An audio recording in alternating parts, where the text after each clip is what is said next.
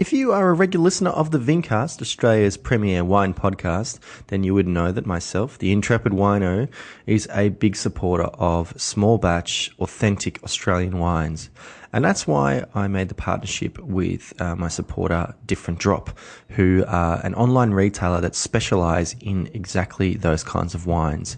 They have scoured Australia for some really exciting up-and-coming winemakers and some really stalwart pioneers of the Australian wine industry to put together an offer that really gives people an opportunity to try the great diversity of Australian varieties, Australian regions and Australian styles. They're very competitively priced. They put together some really fantastic kind of package deals. So you can you can choose some wines for yourself, or you can pick one of their, like a particular variety or a particular region. And as a special offer for listeners of this podcast, if you go to differentdrop.com/intrepidwino, and where you'll find some wines that have been curated for former guests of this very podcast, and then when you make a purchase, you put in the code INTREPIDWINO, one word, and the guys at Different Drop will give you a 10% discount, which is a fantastic opportunity for you to support the guests of the podcast, Different Drop, for supporting this podcast as well, and myself. So thank you very much, guys, for your support of this podcast, and thanks Different Drop for championing those great wines.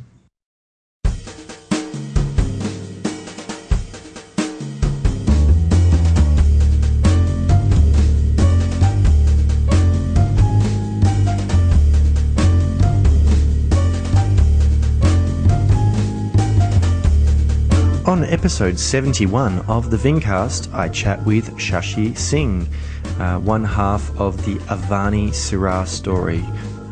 Beautiful vineyard on the Mornington Peninsula, making some amazingly biodynamically grown, authentic Syrah wines.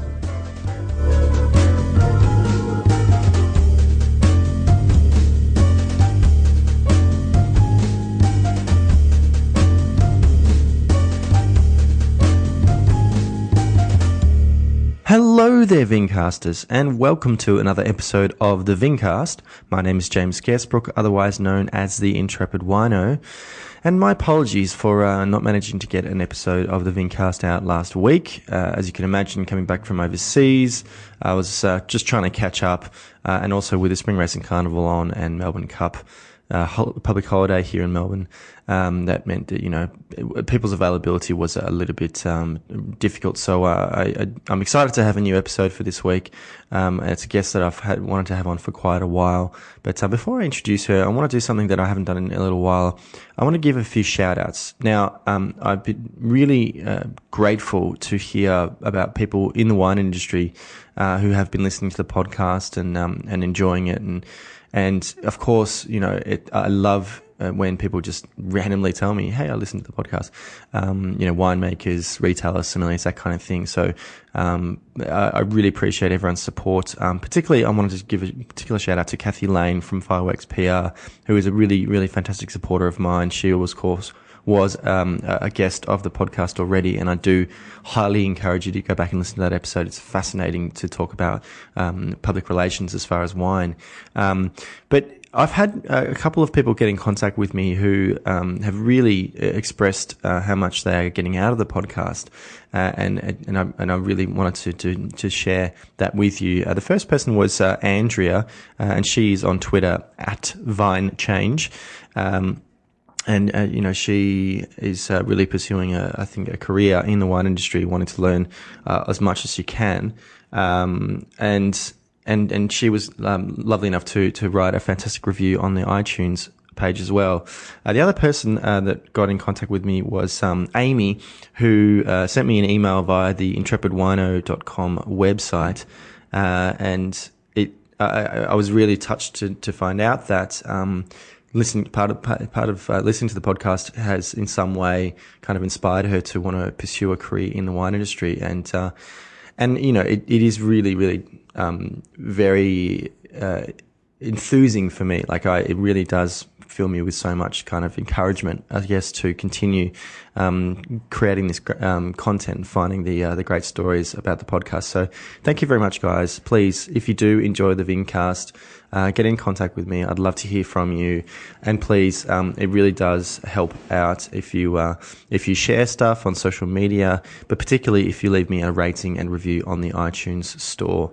So thanks, guys. I really appreciate it.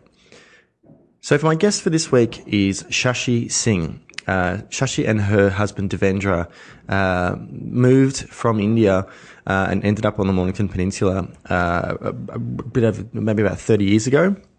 And they ran their own Indian restaurant in Frankston for many years before deciding to completely change, their life and their career by buying a vineyard. And they've created one of the most authentic expressions of the Mornington Peninsula in the Avani syrah. And Shashi and Devendra will be at the upcoming Rootstock Festival, and I really wanted to have her on and to talk about her story. So it was a really fascinating chat. Please stick around till the end so you can find out how you can get in contact with Shashi to thank her for being on the podcast, and also how you can find out more about the Rootstock Festival. But until then, I'll see you on the other side.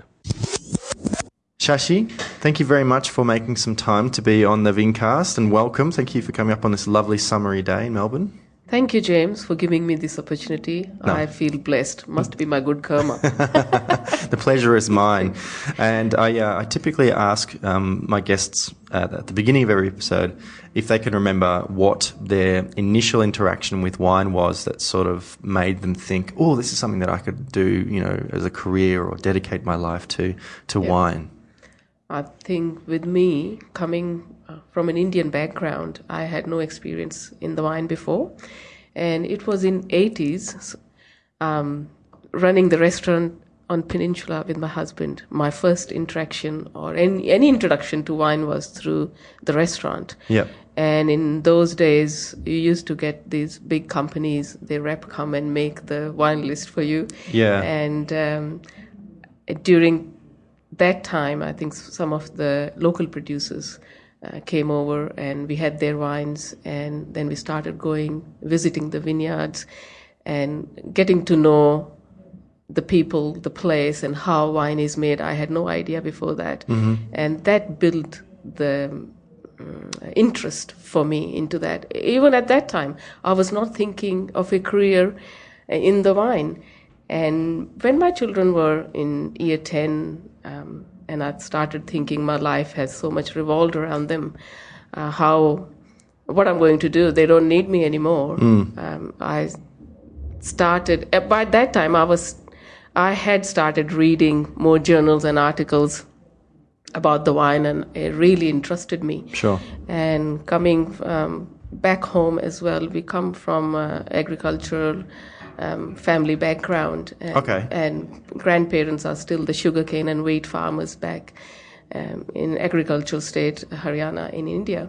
So you were born in India? I'm born in India. When did you come to Australia? I migrated to Australia in 82, 83. Okay. Yeah.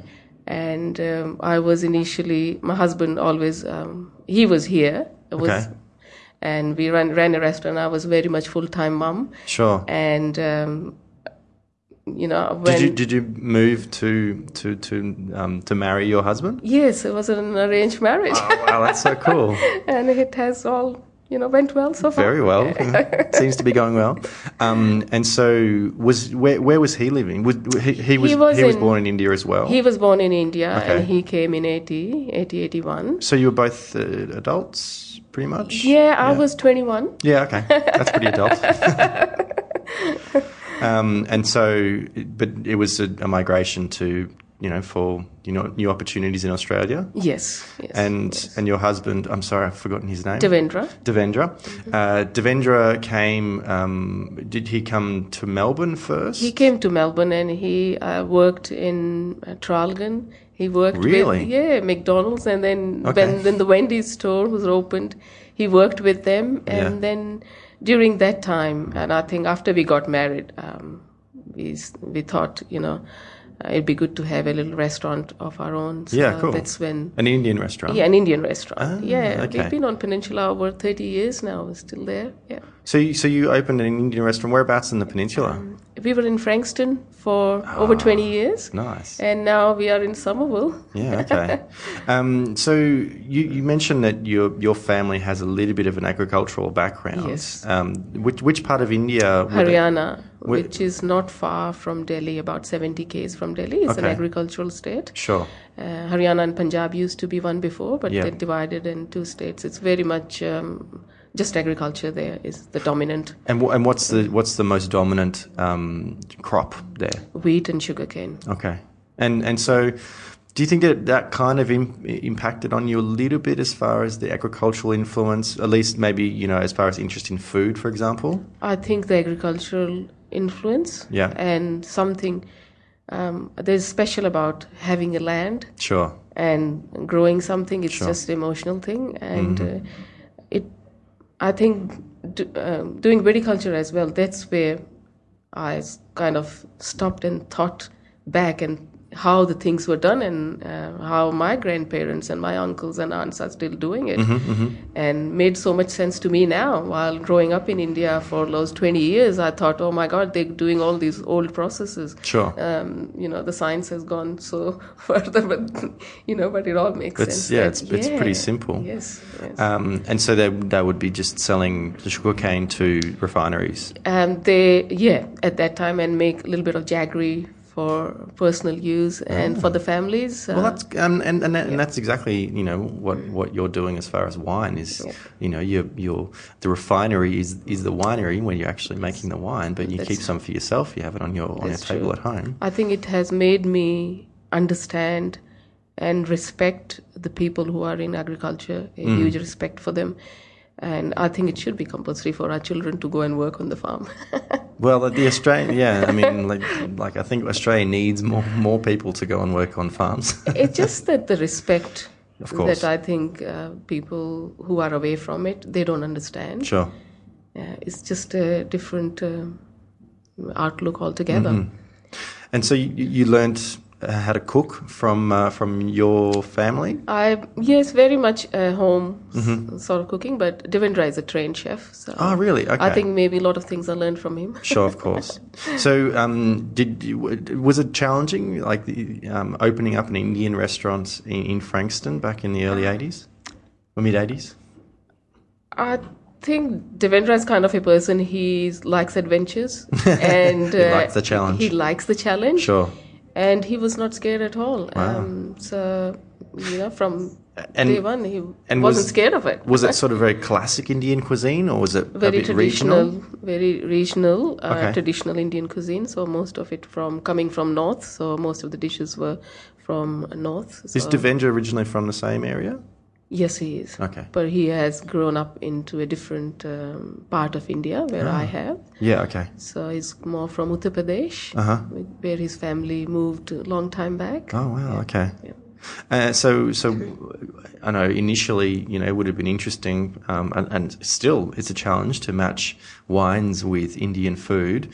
I'm not sure, but back at that time, were customers to the restaurant asking for wine, or were they just sort of happy with beer? I think in those days, early 80s and 90s, people were just thinking that only beer goes with Indian food. Yeah. We'll keep some wine, as I said to you, the rep from the big brands used to come and make the wine list.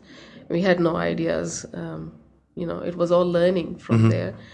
And it was very different. There was more mixed drinks in those days. Okay. People will bring, big cask wine and... Yeah. Yeah. Okay. But it has changed so much. And I'm so excited that I have learned so much during that process. Sure. And to say that Indian food can't go with the wine is not true. No, absolutely. So the proximity, being close to the Mornington Peninsula, that probably would have had an impact on you. And you said that you started to go and visit some of the producers. Yeah. Who were some of the producers back in those days, kind of the early ones to influence you on the Mornington Peninsula? I think that time I was still learning about the wine. So we visited the producers that the wines that we were selling. Of course. So, but that's a really important step. yeah. So there was Salma Lauder from the Eline Vineyard. Yep. And Wildcroft.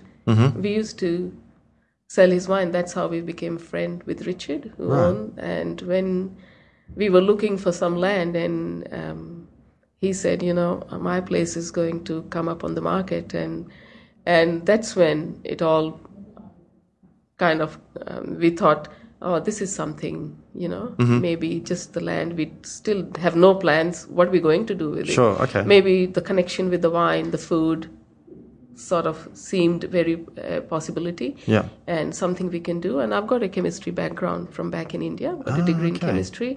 While I was reading all these journals and articles about wine, I could understand a lot, and the agriculture side and the wine side of it. That's made my interest grew a bit more into it. And because we were selling the wine from this property, we knew a bit more about the wine and the place, and we used to visit regularly. But we had no idea how we're going to do all this about it. We had no previous experience in agriculture or winemaking. What prompted you to actually want to kind of buy some land and to produce some wine of your own? As I said, James, initially we just wanted to buy land and do something with it. Okay. That's it. And you wanted to it's like, oh, we've done the restaurant. Let's do something different. Okay. Yeah. But had no idea that it will become day and night job. Restaurants mostly just the night. But the small vineyard as well. When you go into a project like that, you have no idea and you anticipate something else. But in reality, after taking the plunge and after a year, you find out, it's not what you thought it's going to be. There's a lot more to it. So you found out that the property would be on the market, and you kind of said, why not? Yes. And then can you tell me a bit about that particular part of the Mornington Peninsula? It's in Red Hill South. Okay. So if you know Stanley's Road, it's right on the top of the hill. Sure. So, and it's 15-acre block, just over 9-acre under vine. And it's a very gentle slope, north-south facing slope. Yeah. And I think that initially I was very scared. So I thought, how are we going to do? I have not even weeded in my own backyard. How am I going to do this? So Richard was very kind, and he said, Shashi, I'll stay over for a year, and during that time, we'll teach you what you need to learn in this process. And I said, okay, that's comforting. I'm not scared of hard work, and, I'll learn. So that's how, after 1 year, I thought I need to learn more because you need a little bit more in depth. I cannot just do what other person's idea of doing things is. I want to know why we're doing this and what will happen if I don't do it like that. So you needed the background knowledge. That's when I started looking for some sort of a course, and I found out that in Epping there was a certificate course, and from Frankston I used to travel to Epping one day a week. Is that with NMIT? Yes. Yeah. Yes. Okay. I think some friends of mine do some studies there. Okay. Or they have done some. Yeah. Okay. And that's where the lecturer who was teaching us, she was still doing a degree at Charles Sturt, and that's how I found out about Charles Sturt. Okay. And I thought I can do a little bit more in depth. And it was really a nice introduction for me to learn the terminology which is used in the vineyards and wines. Sure. And I applied for a wine science degree at Charles Sturt, and it was early, I think, 2000. And they said, oh, there's a waiting list for 1 year to get into the wine science. And I said, if I don't do it now, I'll never do it. I said, what if I apply for viticulture? They said, yeah, you can start that. So I started a degree of viticulture and then later on transferred it to wine science. So I've done it, just completed 2013, my viticulture and wine science degree. Wow, okay. Took you a few. That's my mum took a while to do her master's in languages. So I think because when you are studying and you've got a family, your studies are the last priority. The other things, the work and the bringing in the family income comes and looking first. after the family, of course. So that's how I did it. But I think I thoroughly enjoyed it. And during the process, gaining the technical knowledge, going to Wagga, you meet a wealth of people that I've still friends with, and gained through them so much with their experiences. So it's been worthwhile. You would have been doing it by correspondence, and yes. you would have gone to do some residential time there. Yeah. Was that interesting? Please, forgive me, but I would have thought that most of the students would be, in their early 20s or something like that. No, or James. When I late started 20s? it was very interesting because I had not done any of my studies here. I was very scared. Being a gap of, when I finished my degree in chemistry in India and came back here and started a family and everything was new. And then going back again to uni here was a little bit of a scary thought to me. But when I went there, it was so good to know that most of the people doing wine science were people who were doing as a second degree. Okay. So there were a lot of people like me. Or a second career. Yeah, that's what I mean. But being at Wagga, I've seen all the changes, how initially the people, the demographic has changed. Now in the industry, there are more younger people doing the degree. But in those days when I started, it was like people, accountants, doctors, engineers. Well, I think, but that was sort of very much in that real boom time for Australian wine. And so I would think that that's probably why there was a waiting list for the winemaking degree, was because all the big wine companies were saying, we need more winemakers. But at the same time, in the economy was, it was very strong. And so people were saying, hey, cool, I can just, I'll just buy some land and buy a vineyard and make some wine of myself. And, well, I suppose I should go and learn how to do it. And I guess that's kind of what you guys did. True. But it was probably more, as inspiration. It's like, oh no, we want to do something on this land. When you bought the vineyard, how old were the vines? It was planted in 87. Okay. So they was quite old wine. This were established vineyards with all the varieties, Pinot, Chardonnay, Cabernet, a little bit of Shiraz, a couple of rows of Merlot. And so back in that 80s time, which is like, let's just plant what people want. Yeah. Doesn't matter if they're right for this particular I think we all were learning. We are still learning. Sure, of course. So it's all learning in progression. We are not that also as France is. They have learned. And slowly, like we have learned, it took me 17 years to learn that how to plant a grapevine. Yeah, and they've got a few hundred years on us in most cases. True. And so when you first bought it, what were you doing with the land? Were you continuing to make the wine? Was there a brand already well established from that vineyard? The brand was called Wildcraft, and initially Richard was doing all the viticulture, and then I learned from him, and the wine was made locally by a local winemaker. Sure, okay. Yeah. But you continued, so you bought that brand as well? We bought the brand as well. Right, okay. And not knowing anything about the wines, and we slowly found out everything hard way. Sure, of course. But that's the best way to learn. That's the best way, yes. So gradually you started to kind of change your way of thinking and wanting to put your own kind of impact on that particular place. How did you kind of start to change the way you're thinking? Because from the sounds of what it was compared to how it is now, it's pretty different. So I'm very interested to kind of find out how your thinking evolved. I think, James, I would say that it was a blessing for me to see how the vineyard was conventionally managed before. Sure. When we took over, I changed it to organic, and then slowly to biodynamic.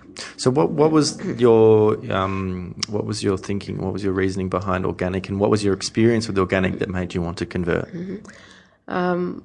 I think on a personal level, I'm kind of believe in sustainability and natural, simple living. Where did that come from? That's come from my upbringing, maybe. Okay, cool. I think it's my. It's That not agricultural just influence? yeah, could be. It's not just the way I do my agriculture. That's how I live as well. Sure. So like yoga is a big part of me.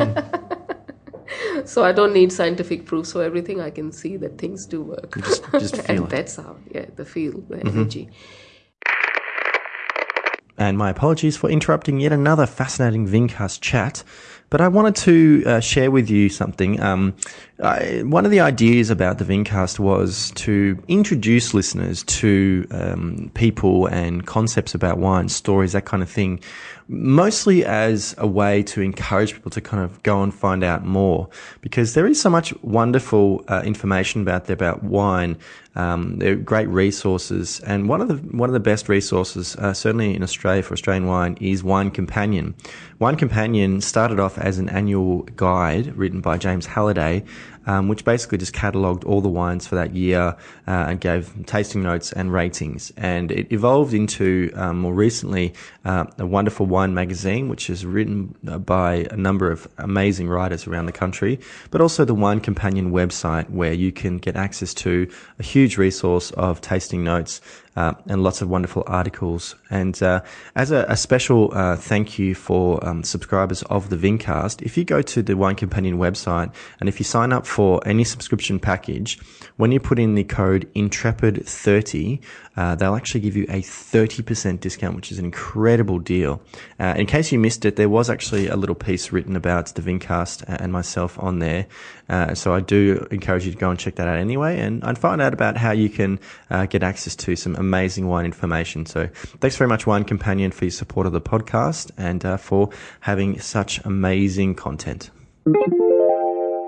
And initially, did you know much about sort of organic agriculture or organic viticulture to kind of think about that conversion? I just knew about there are better ways to manage things, and organic was one of them. Mm-hmm. That's how I started first. So a reduction in all the systemic fungicides which were being used on the place. Sure. And I did see very quickly that how healthier the plants looked and they became. And then I thought I can do it. Kind of became stagnant, and I thought I need to do more. And then the real eye opener for me was 2004 when we had the biodynamic conference, the big conference in Beechworth, I think it was. It would have been organised by a former guest of the podcast, Julian Castagna. Oh yes, that's true.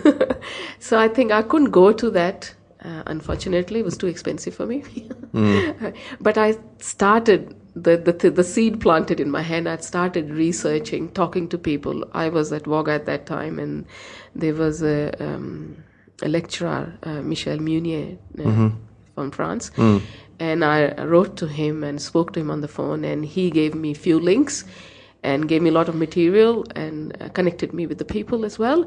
And then that's where I did a lot of my reading, and by reading too, I thought, a lot of it doesn't make sense to me. Some make sense to me. It's very much common sense in a lot of ways. I could reflect back home how my grandparents did everything with the moon. Yeah.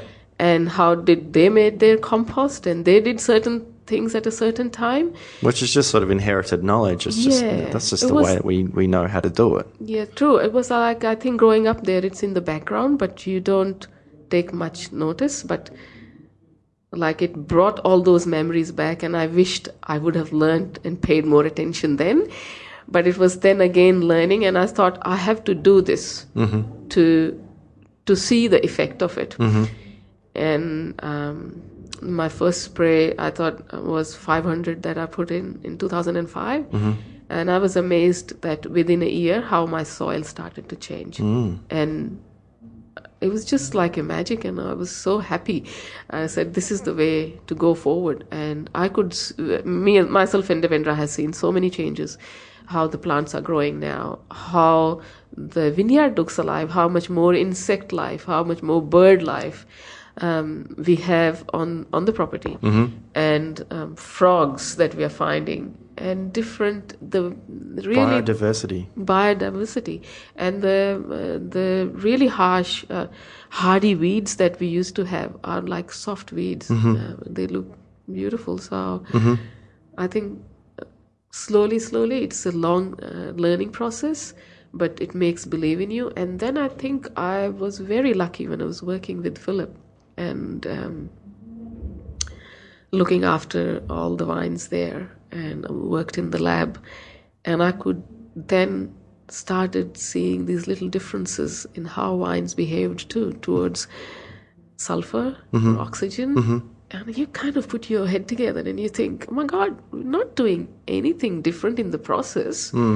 It's just the viticulture, which I've done a bit different. And maybe that has made a difference. Maybe it was kind of good karma that you said, no, I'll do viticulture and then transfer. So you started from where you should be starting from, which is true. from the soils and from the vines. Yeah, that's what I said. It has to be a good karma. I'm so fortunate to be on that line and to have as my mentor, Phillip, whom I have such high regards, and all his philosophies resonate with me, and to show me the path. I could have gone the other way. This must be all that positive energy that you put into the universe that is giving you something back.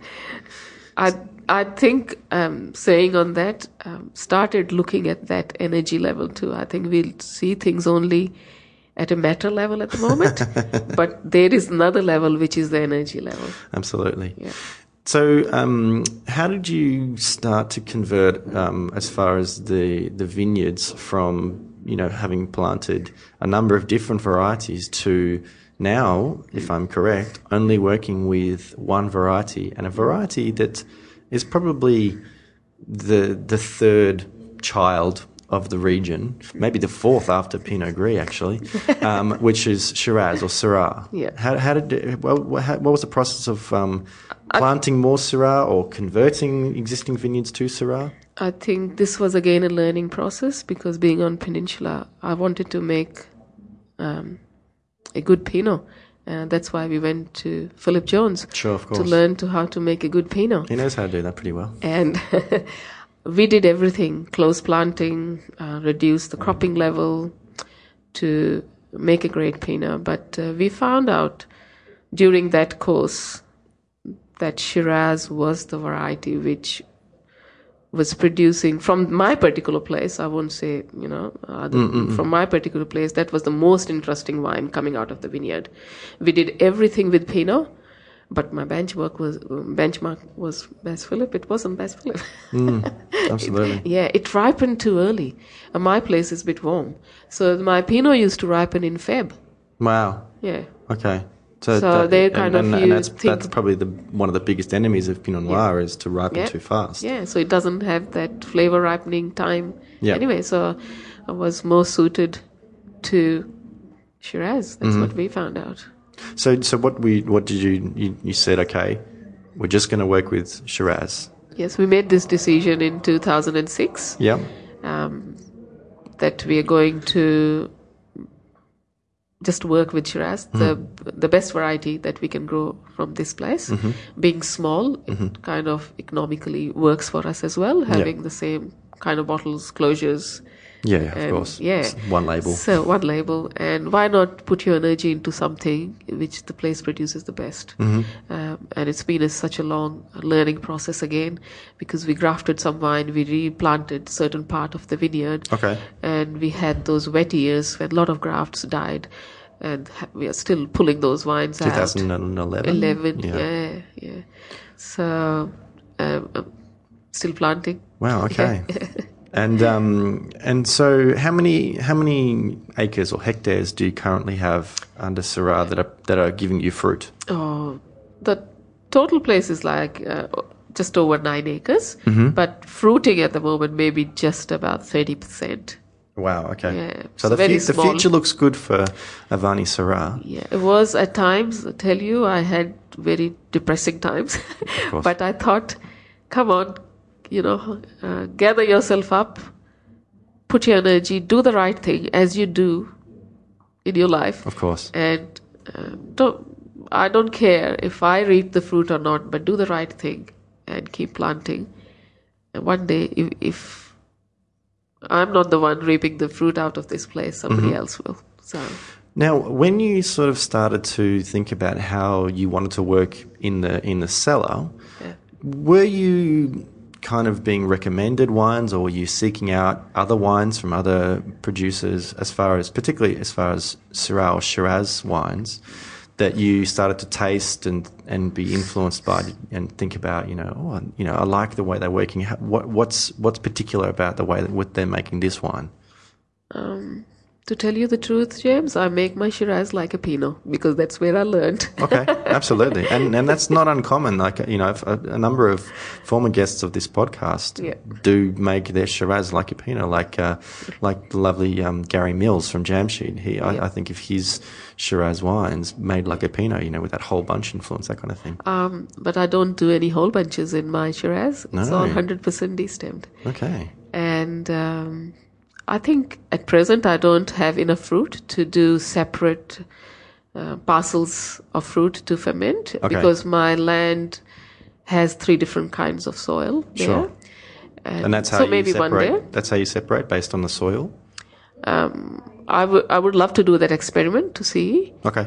At present, I'm just kind of mixing everything. Yep. Whatever fruit I can get my hands on. A true estate wine. A true estate wine. That's true. And so what was it about the way that Pinot Noir is made that you particularly like to use with your Syrah? I think I learned my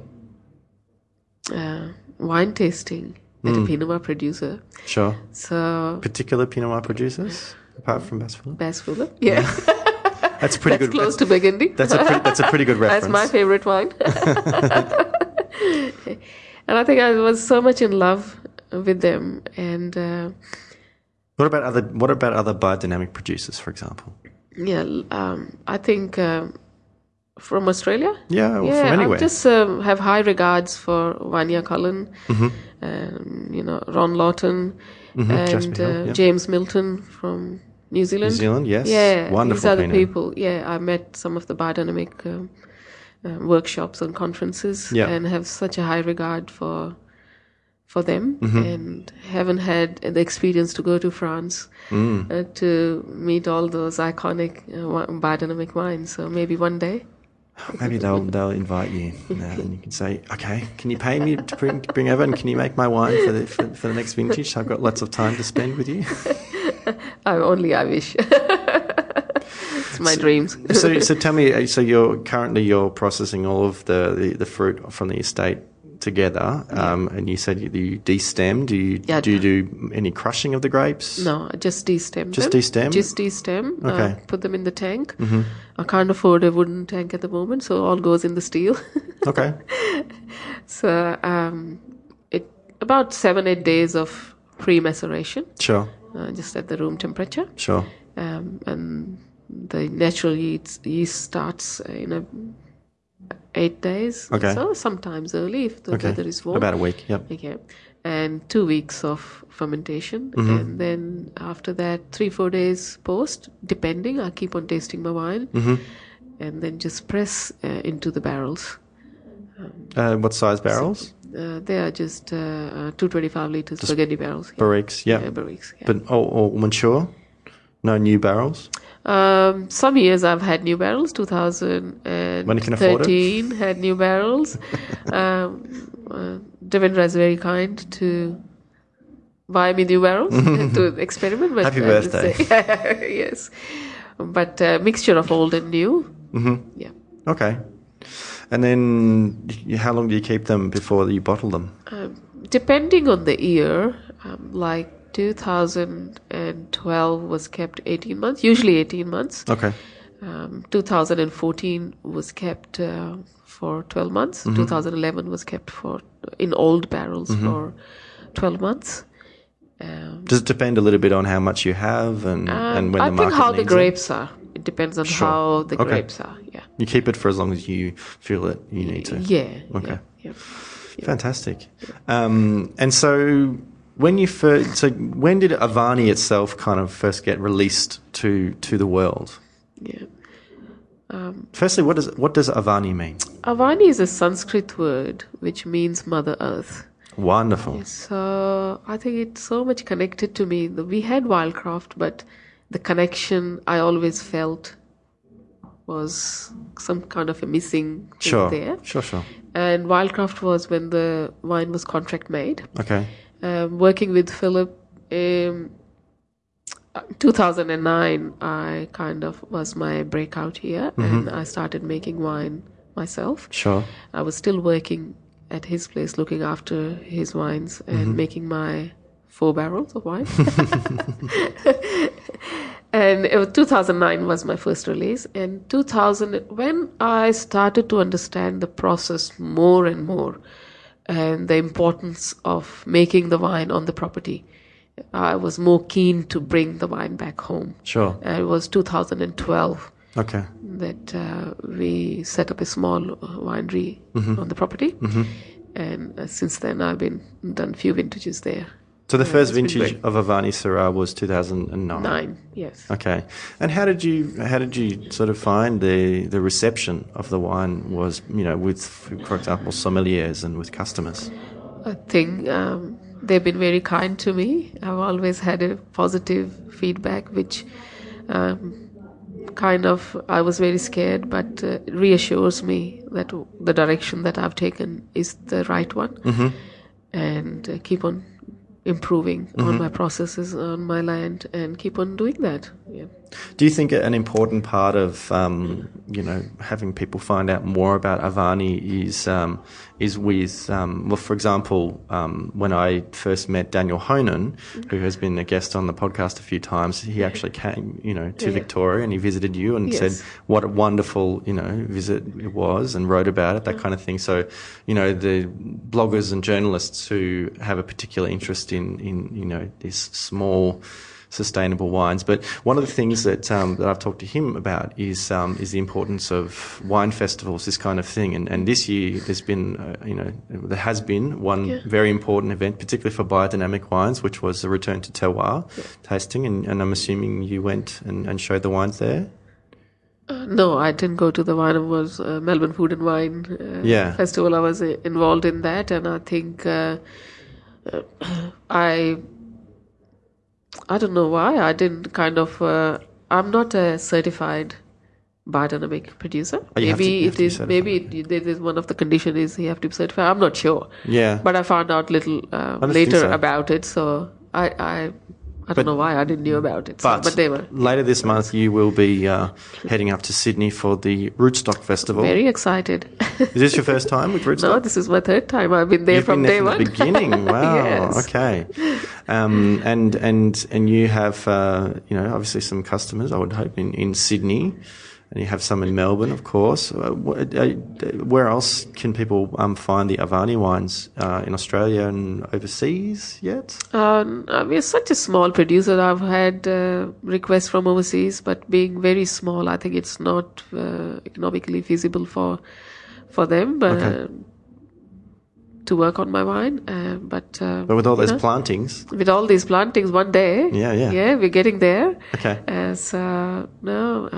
They are available in Sydney, Melbourne, and people can always contact direct, and happy to send them over. So the website, which has the details of how they can contact you, you have a website? Yeah, it does. It's just www.avani.com.au.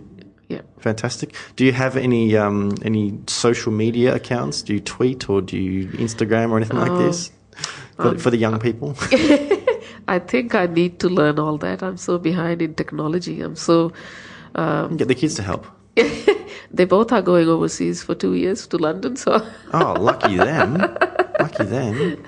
So, that's the beauty of social media, is that they can still help you whilst they're over there. Thank you, James. But Shashi, I just wanted to say thank you very much for making some time and joining me on the Vincast today. And I hope that people will definitely come and see you at Rootstock, and maybe depending on what happens over the summer, come and pay you a visit down in the Mornington Peninsula. Thank you, James. It is so important for people like you Mike Bailey, James Hurd, everyone who has raised this awareness about biodynamic vines, sustainable agriculture is so important. More people are kind of finding it out and seeing the difference, and we are so grateful to you. I can't. No, the pleasure is mine. You honour me by being on the show. Thank you again. Mine. Thanks. And thank you very much, guys, for listening to another episode of the Vincast. I have been James Scaresbrook, otherwise known as the Intrepid Wino. And I just wanted to quickly correct that the website for Avani is actually Avani, Avani, Syrah, Syrah.com.au, not Avani.com.au. And also you can actually find Shashi on Twitter. She is at Avani_Syrah. Of course, you can follow myself on Instagram and Twitter at Intrepid Wino, and the podcast can be found on Twitter at The Vincast. You can come to facebook.com/Intrepid Wino, where you'll find my Facebook page. Head to YouTube, Intrepid Wino, one word, where you'll find my YouTube channel. Subscribe to that. You'll see some videos of tastings, including myself tasting the Avani Syrah 2014 that Shashi was kind enough to give me a bottle of. And if you want to find out more about the Rootstock Festival, I would highly recommend going to the website rootstocksydney.com. And then you can buy some tickets and head to the event on the 28th and 29th of November. Of course, I would love for you to subscribe to the podcast on iTunes or Stitcher or Player FM or any number of different apps you can put on your iPhone or Android device. And if you do subscribe, it means you get the newest episode as soon as it becomes available. And also, I would really love you to leave me a rating and review. Give me some feedback. Give me some suggestions about guests you'd like to hear on the podcast. And it really does help get the word out to potential listeners and also potential guests. But of course, all the information can be found at intrepidwino.com, all the episodes of the podcast, all my tasting notes, all my blog entries about my trips. But I just wanted to say thank you again for listening. I look forward to more exciting guests coming up soon. But until then, bye.